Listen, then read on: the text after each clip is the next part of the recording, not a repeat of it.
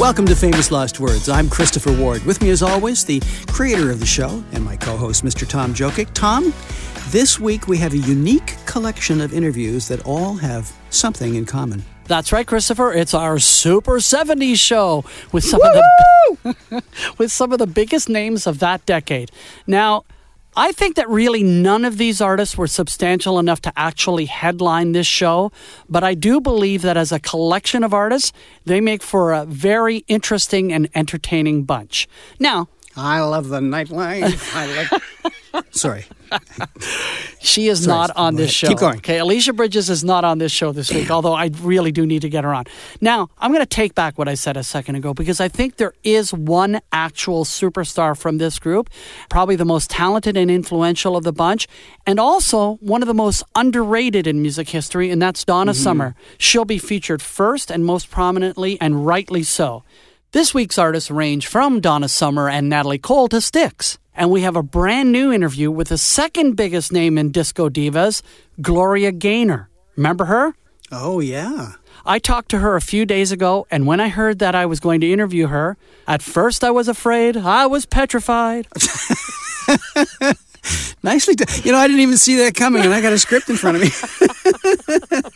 All right. Okay. And what I did, Christopher, I've always wanted to do this. Ever since we started this show, and we've been playing clips from the past, from our archives, I've actually wanted to play them directly for the artist. And that's what I got to do with Gloria. So what I did is I played a couple of clips from an interview from our archives from 40 years ago, and Gloria Gaynor's reaction is priceless, and you don't want to miss it. Okay. We also have one of the most popular duos of the 70s, the Captain and Tennille. And although they were very likable during that era in a very milquetoast kind of way, if I may say so myself, they spend a great deal of time in this interview defending the indefensible. The indefensible, to me, is a song called Muskrat Love. You didn't like the sound effects, the chirping and stuff? Oh, man. But anyway, it's a lot of fun, and she says a couple of pretty interesting things throughout this interview, and it's not a long piece, but it's very interesting. And remember, Christopher, how we used to run a feature at the end of every episode called The Wisdom of Dave? Silent Tears. Mm-hmm. David Lee Roth would give us little tidbits of knowledge from his days in Van Halen and his insight, and it pretty much amounted to just another collection of gas that belonged on the periodic table of elements. So today we will feature the follow-up to The Wisdom of Dave called The Wisdom of Helen.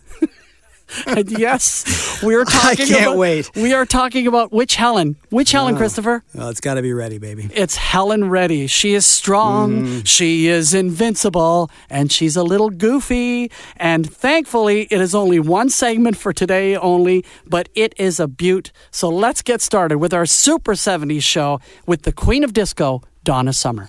Christopher, as you know, I go through the archives and I search, and every once in a while, actually fairly often, the CDs are not labeled, so I don't know who's talking. And I'm listening to this woman with a lovely speaking voice, but with a Boston accent. Sorry, that was more New York what I just did there, but she has this Boston accent that I love, and I'm going, okay, so this is a rock singer for sure. This is some sort of rock chick that I like. It's not Chrissie Hynde. This is not Pat Benatar. Like, who is this? And it turns out to be Donna Summer. Oh my God, my mind was blown. I almost sent you the audio of just like 10 seconds for talking and wanted to get you to guess who it was, right? Because I was so excited. Would have known. And this stuff is excellent. So why don't you set up these interview clips from 1976? Go ahead. Tom, Donna Summer was known as the Queen of Disco. And that was a double-edged sword for a young artist because it both elevated her to royalty as the queen, but it also simultaneously pigeonholed her musically. But she had a lot more to offer than the whispery sort of moaning vocals of Love to Love You Baby, as we found out. When she showed up with songs like Bad Girl, She Works Hard for the Money, and of course, a #1 cover of MacArthur Park. Let's remember that she sold over 100 million records and had 4 #1s in 1 year. Wow. Mm-hmm. And what a voice. What a voice. She also comes off to me, and I think for you as well, as one of the most likable interview subjects you'll ever hear on this show. She covered a lot of musical ground in her recording career, from dance to R&B right to rock.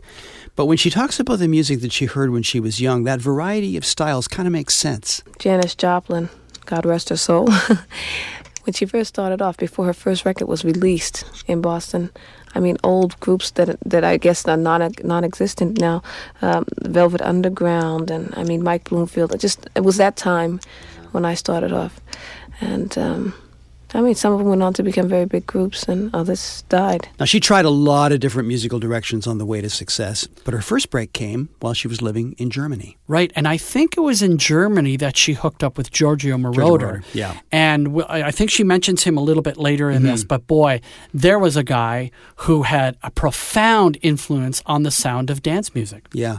Well, I guess they were talking casually about the song Je t'aime by Jane Birkin that was out, the French song. Yes, I guess Je t'aime is French, isn't it? Oops.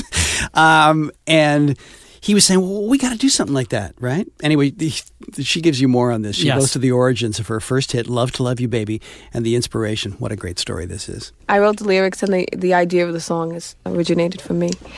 We got the idea of the song from a French song called Je t'aime. It started as sort of a joke, in the sense that I was in my office in Munich one day, and our producer came in and said, Je t'aime is on the market in England, and it's selling like hotcakes. I mean, I can't believe it. And I said, oh, well, why should we listen to someone else's Je t'aime? Why don't we make our own Je t'aime? Sort of joking with him. And he said, no, you couldn't do it, and everything. And I said, no, wait, but why not? Why not? And then I had written a song the week before called Love to Love You, and I couldn't think of any other word but Love to Love You, and that was all I could think of at the time. And so I sang him that chorus line, and he liked it, and he changed his mind, and he says, no, I do like that. And until that time, I had never recorded my own songs with him. And so we started working together on the music and everything. And I went home, and he went in the studio for 2 days and came back with his girlfriend and said, look, you go in the studio, you're going to record this.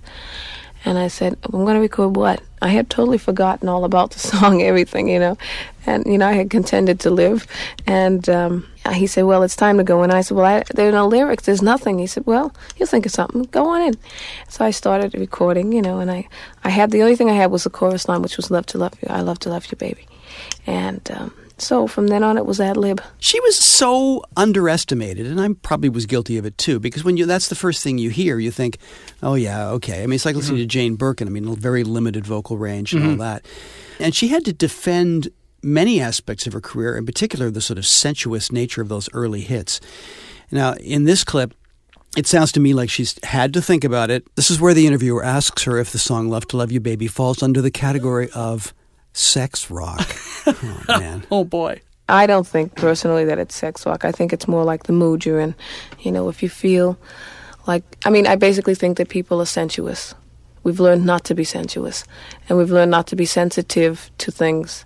And we tend to be shy about a lot of feelings that we feel, a lot of things that a lot of feelings that we possess. We tend to try to ignore it because we've been taught that way. They're taught to ignore them. And but basically, I think people are sensuous, and they do like, let's say, to be hugged by someone, or just to be caressed, or to feel like they're a part of something. And I think the record tends to give you sort of that kind of an atmosphere where you would like to be, even if no one else is there, kind of thing. And I mean, it's sort of a mood setter, I guess. It's the kind of mood as someone said to me, it's the type of mood I like to stay in. So he starts his day off with that record, and he still does after all this time, which I think is great. Well, there you go. Okay.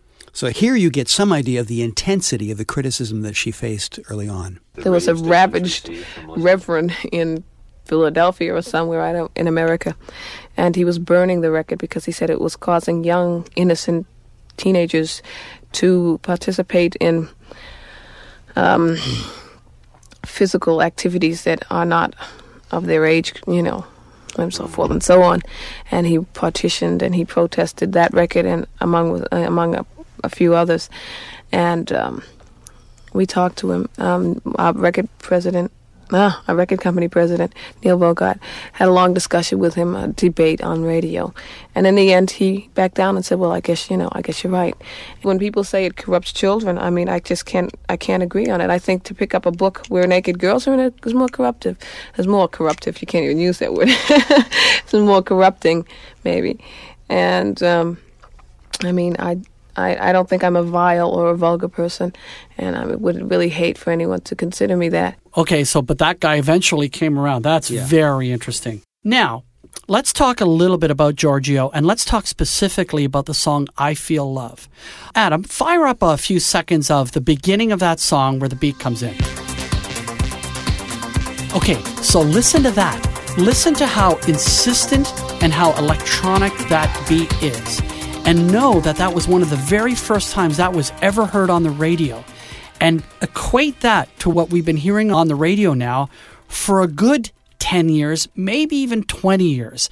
I believe that song and that sound was groundbreaking in its day, and it foreshadowed what was to come. Oh, very much so. Mm-hmm. And in the New Wave era, a lot of the British bands were very influenced by that and by Kraftwerk and that kind of thing. Sure. Did you ever see Donna Summer play live?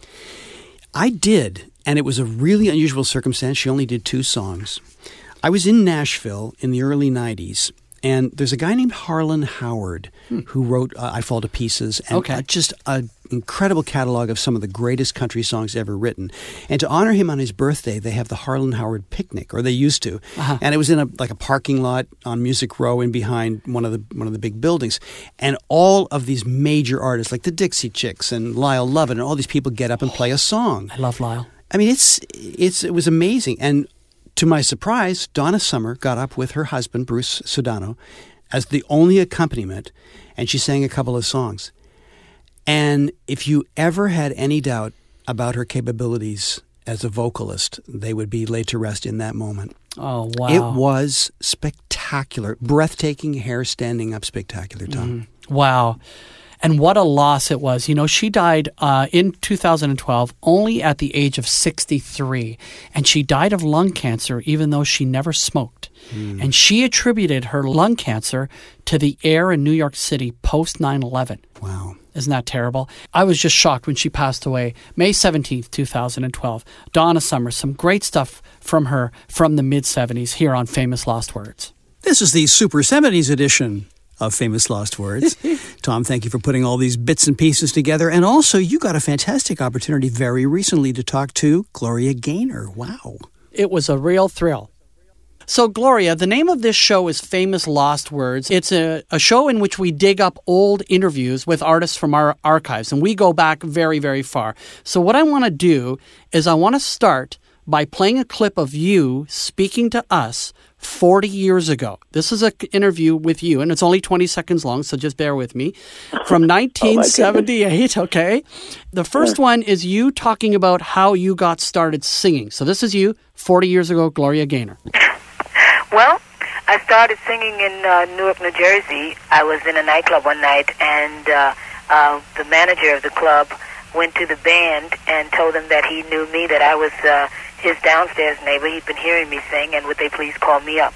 So they called me up, and I sang, and afterwards the band came over and they asked me to perform with them, and I started performing with them the very next night. I've sort of been singing ever since. So, what do you think when you hear that person, first of all, and about what you said? I think that she sounds like a little kid. And what she said is absolutely true. And I still think that's an amazing story that I've always believed that God engineered. Yes, and you have very strong faith. You know, that's been an overriding part of your music probably for almost the better part of that 40 years. Is that correct? Absolutely. Absolutely. Mm-hmm. Okay, so I'm going to play you one more clip, and it's about the same length. It's not too long. And here it is you, back then, 40 years ago, talking about the song, I Will Survive. Well, it was written for anyone who has been sort of downtrodden and has lost touch with his own self-determination and self-reliance. You know, it calls on your self-determination and reliance, and it's entity present, and that's what it's meant to be, not just for women, but for anyone.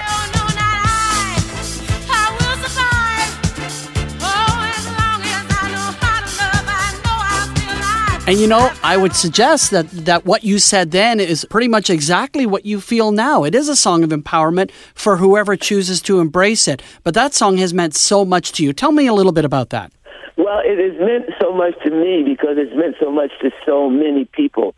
It has become the core of my purpose, and it's just a wonderful thing to have for people to come up to you everywhere I go and tell me how this song has uplifted, empowered, and encouraged them to make it through the difficult times of their lives. For sure. And you fought really hard for that song to be released as a single, didn't you? Yes, I did, because it was originally, as you know, the B-side, and the record company, the president of the record company had chosen another song for me to record for the A-side. No one wanted to go against his decision, and so they wouldn't even listen to our work when we told them about it. And you know, a lot of people obviously connect you with the song I Will Survive, and rightfully so. But I got to tell you, I think my favorite performance by you is Never Can Say Goodbye. It is such a beautiful, clean performance, and I want people to make sure that when they think of you, they think of that song as well as many others. But Never Can Say Goodbye is incredible. Thank you. I've heard that quite often.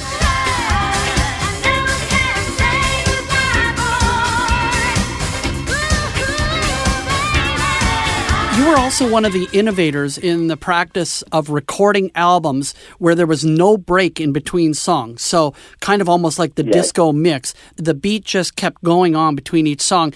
Did you know how influential that would become? Well, I believe it would become very influential. The reason why we did it is because there were several reasons. Number one, it was the idea of Tom Moulton. He brought the idea to me, and I thought, awesome, because I'm a dancer. I mean, I love dancing. I love to dance. I love to dance. I love to watch dancing. And that 3 minutes that a song was in those days was never long enough for me to be on the dance floor. Right. So for those songs to segue one right into the other, this was before DJs started doing that on their own, started mixing like that on their own. That was wonderful for me. And the other thing that I thought of was that in those days, I think probably the same now, DJs were in a little booth, on radio, and they were stuck in that booth for hours doing however long they were on the air. So now they've got 18 minutes where they can go and take a break. Right. So they're going to play my record more often. That's right. That's a very practical way of looking at it. You know, Gloria, we only have a few more. Practical. We only have a few more seconds with you, so I definitely want to ask you about your new gospel album coming out in January called Testimony. Absolutely. That is so exciting for me. I'm really looking forward to it. We have several duets on it. We have Jason Crabb. We have Yolanda Adams. I also want to point out that you're going to be part of the Disco Cruise that's coming up in February, so we're looking forward to hearing more of that. Just one more quick question, and that is, looking back 40 years from the person that you heard at the very beginning of our interview, what would you tell that person now, 40 years ago? If you could go back in time and meet Gloria Gaynor from 1978, what would you say to her? Oh, my God. Be still. Be still and just watch God work. Gloria Gaynor, thank you so much. Good luck with everything. Have fun on the Disco Cruise, and good luck with the new gospel album in January called Testimony. Thank you so much. God bless. Okay, Christopher, we have a lot of audio from the band Styx, right? And we're going to play some of that in the near future. But one thing I want to do right now is I want to play just one clip of Dennis DeYoung, the lead singer at the time and the writer of the song Lady, to talk about how that song became a hit. That's the song that, for better or for worse, launched Styx onto the charts, depending on whether you're a fan or not. So here's Dennis DeYoung talking about how the song slowly, eventually, and finally became a hit. I wrote the song in 1972, and it was for our second album. And I wrote the song. Basically, it was about. It's loosely based on an experience I had with my wife when we were very young, and I met her when we were in high school, and that. And it's basically a love song, a ballad of some sort, and that's I don't think there's any philosophical implications to the words. It's just basically a love song, relationships between two people, and it was released early '73, and it didn't do much.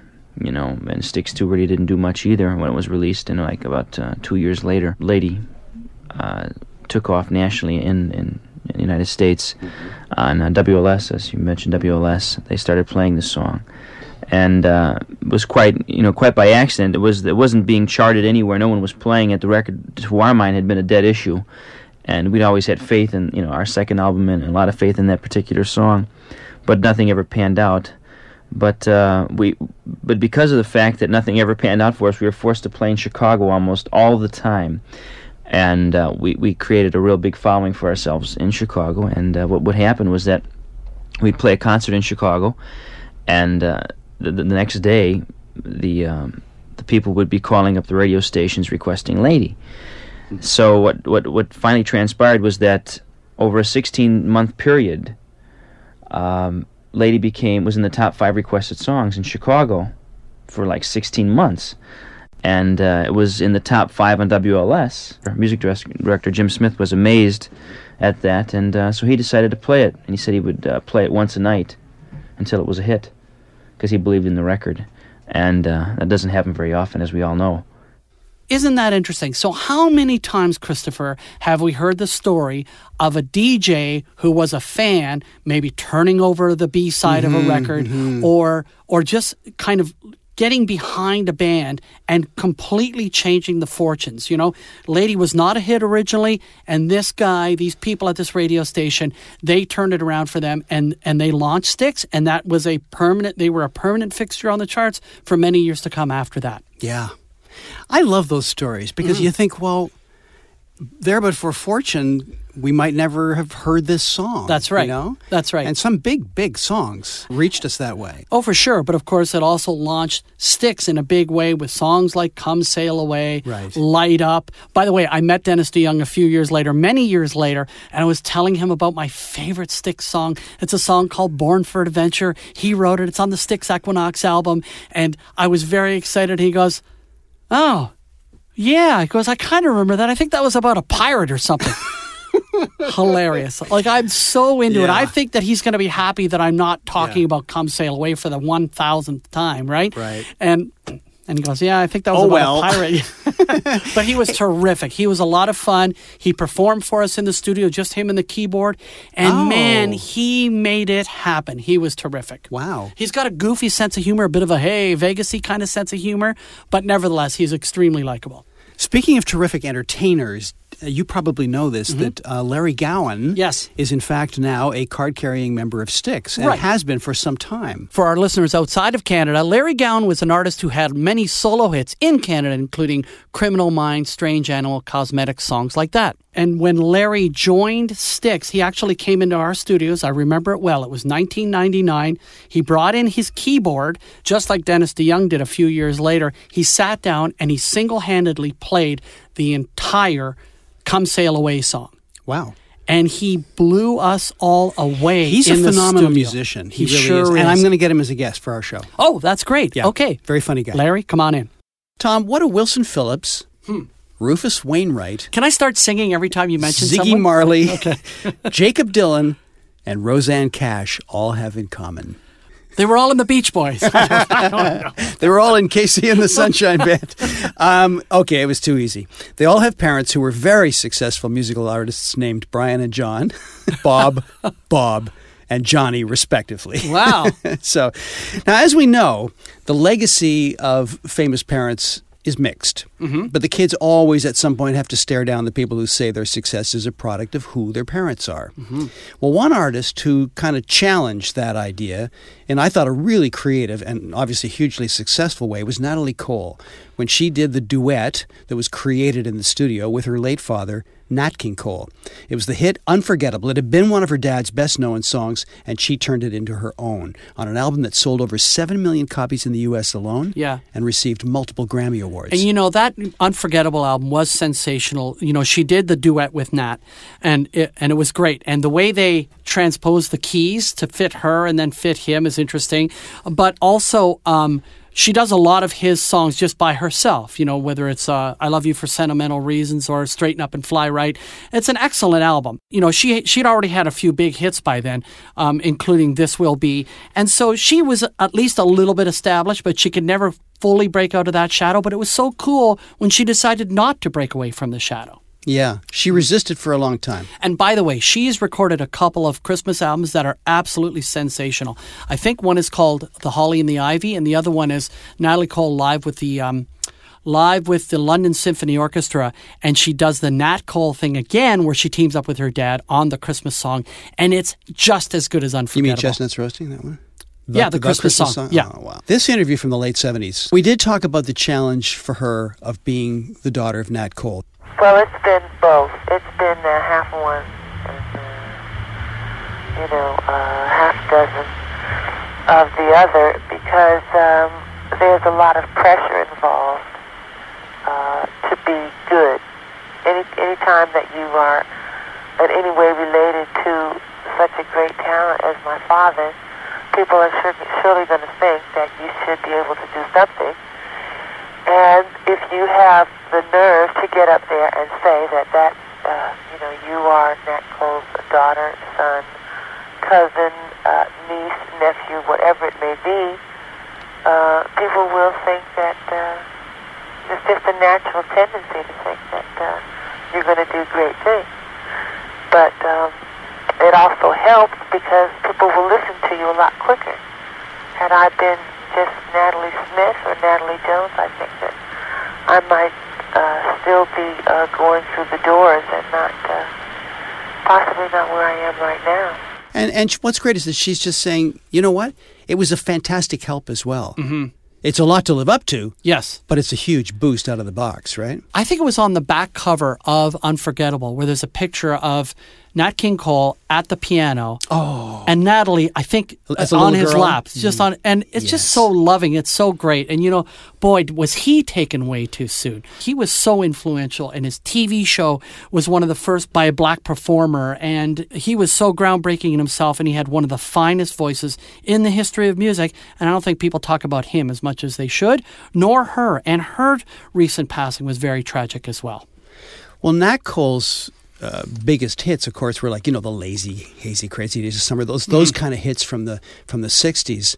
But for me, the years that really resonate are the jazz trio years. Right. When he does songs like you mentioned, Straighten Up and Fly Right. Right. And he is a monster piano player. Exactly. You want to hear his version of Route 66? He did a couple different versions. So he did a jazzier, a little bit more mainstream version later on, just like the Christmas song. He recorded 3 different versions of the Christmas song, I believe.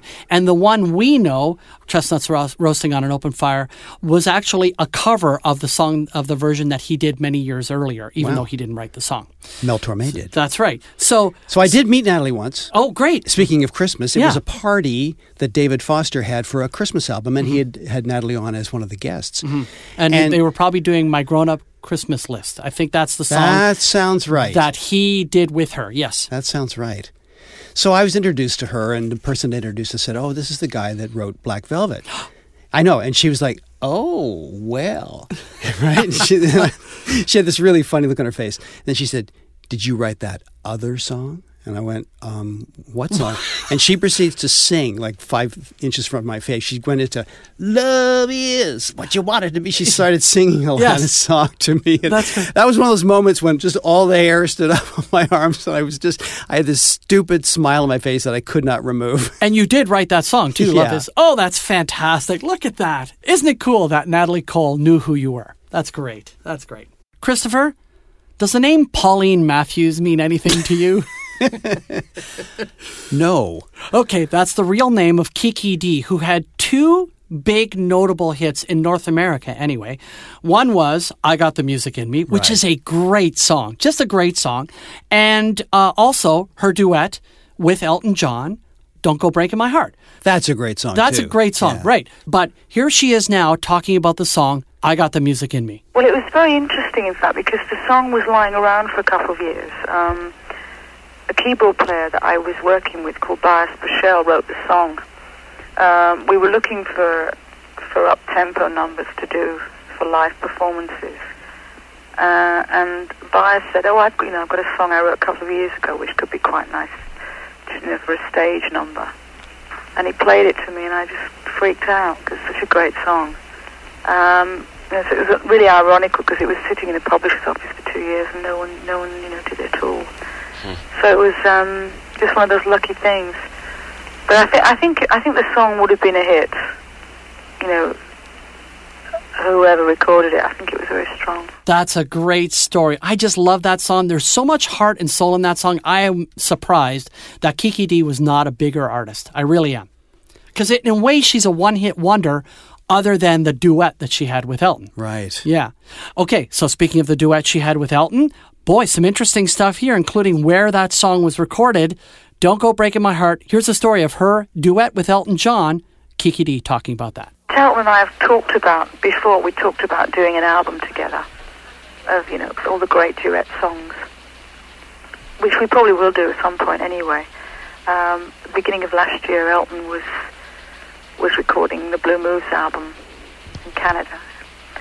And he got an idea for this song in the studio. So he called me up, told me about it, and said, I'd like to do a duet with him. So I did. I think it was one of the first times, in fact, that Elton's written a tune before Bernie's given him a lyric to write to. They did the tracks there because Elton knows my voice so well, and he did a vocal with it. And then he came over to London, where I was. We were actually going to do another vocal together, but Elton's vocal that he put down was so good that he just spent some time with me, teaching me the song in the studio. At the same time as I actually put the vocal on, so it was quite fun. I learnt the song in a couple of hours and did my vocal to his vocal that he'd done in Canada. There you go. Good stuff from Kiki Dee from the late 70s. A couple of great songs that she was telling us about. And a reference to the Blue Moves album recorded in Toronto. Right. This is Famous Lost Words. I'm Christopher Ward along with Tom Jokic, and you are listening to our Super 70s show. And the husband-wife duo of Daryl Dragon and Toni Tennille had, let's say, a relatively brief but highly successful career in the 1970s. Daryl had been in the Beach Boys touring band, and Toni was writing musicals. And he got her a gig, believe it or not, playing with the Beach Boys, making her the one and only Beach Girl. Oh. That's cool, huh? Yeah. Yeah. Their first hit, and I guess probably their biggest one, Love Will Keep Us Together, was written by Neil Sedaka. That's right. And at the end of the song, they actually sing Sedaka is back in the lyrics at the very end. Wow. Mm. And it was subsequent to that he got signed by Elton John for his label, right? Right. Well, let's face it, it's a classic pop song. And it went to number one on Billboard, won them a Grammy Award, and led to a string of hits, including the Billboard Top 5 Muskrat Love. Oh, no. I was just saying those words. Oh. They had their own TV show on ABC from 76 to 77. Mm-hmm. And what surprised me in my, incredible research yes. Was that Toni, who is a gifted vocalist yes. and musician, mm-hmm. continued to do session work as a backup singer even while they were topping the charts. And she worked with Elton John, Art Garfunkel, the Beach Boys. And are you ready for this? She sang vocals on Pink Floyd's The Wall. Oh, you know why I'm so mad right now? Because I was going to throw that fact back at you a little bit later on this show. Yeah. To start our Captain and Tennille segment, Toni talks about how they chose the material for their albums. Well, before we ever go into the studio, we have selected every tune for the album. And our criteria for picking tunes is that we both have to be equally excited about the song.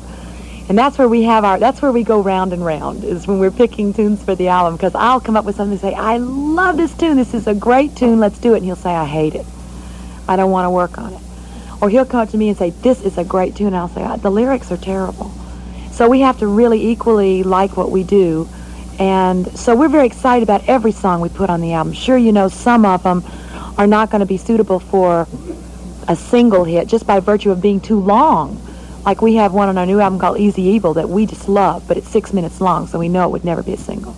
Muskrat Love wasn't supposed to be a single. Yeah. Tell the story of Muskrat Love. Chosen because WISM in Madison, Wisconsin started playing it. It got to number one for 6 weeks on their chart, and they were reporting it to Billboard and that kind of stuff, and Gavin reports, and suddenly A&M hit on us, this looks like a single for you. So it broke out of that area. It went to number 1 or 3 in the nation. Yeah, it was never supposed to be a single. It turned out to be our second largest selling single after Love Will Keep Us Together. Muskrat Susie, Muskrat Sam, do the jitterbug out in Muskrat Land and a shimmy. Muskrat Love must be. Tom is offended. I'll handle this one. Man. He's lying down. He has a case of the vapors now. Stop. Must be one of the most unlikely hit records of that era. Here, Toni Tennille talks about how they found the song. Well, we first heard it. I know exactly where I was. I was on Ventura Boulevard. We were pulling into a service station to get gas. And on the radio, which is where we find a lot of tunes, too, by the way, was America's version of Muskrat Love. And I think the reason that song didn't get any higher on the charts than it did in their version was because they mixed the lyrics way down in the mix, and I couldn't understand what they were saying, but it was something about muskrats, which I thought was really unique. And I said, Daryl, I think this is something about muskrats making love. Let's find out what it is. So we went down to the music store, and luckily enough, they had the sheet music there, which is real unusual because it wasn't a big hit. For them to have the sheet music was unusual. And I read the lyrics and just was knocked out by the lyrics. They were so clever and so humorous. And I said, we got to start doing this song in the club. So we did, and it was a huge hit in the clubs when we were working. We had to do that song at least twice a night as people wouldn't let us out of the place. So when it came time to do album number 2, we said, let's put it on. It's a favorite. Let's put it on just for fun. So we did. Oh, but seriously. Okay, so have you heard America's version of Muskrat Love? Have you heard their version, the original? If I have long forgotten it. Oh, and listen, I love Love Will Keep Us Together. I think that's a great song. I think they were a very dynamic and fun duo, and they did Do That To Me One More Time. Wasn't my cup of tea, but I understand the appeal of that song. I cannot think of a worse song than Muskrat Love other than We Built This City. But that's another story for another day. And the fact that they're justifying... I knew you were going there, and right. I'm just going to take it.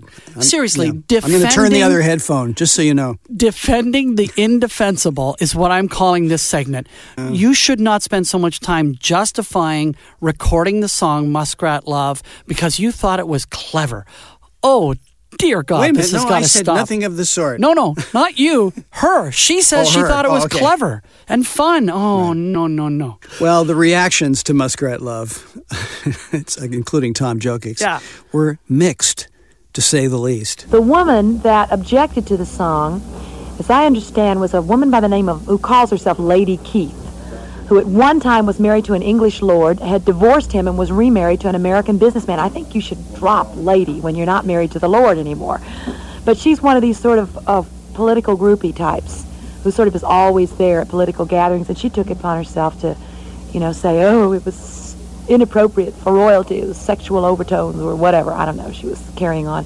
I just think it's a humorous, lovely, fun song, and I don't think there's anything dirty about it unless your mind is in a sewer somewhere.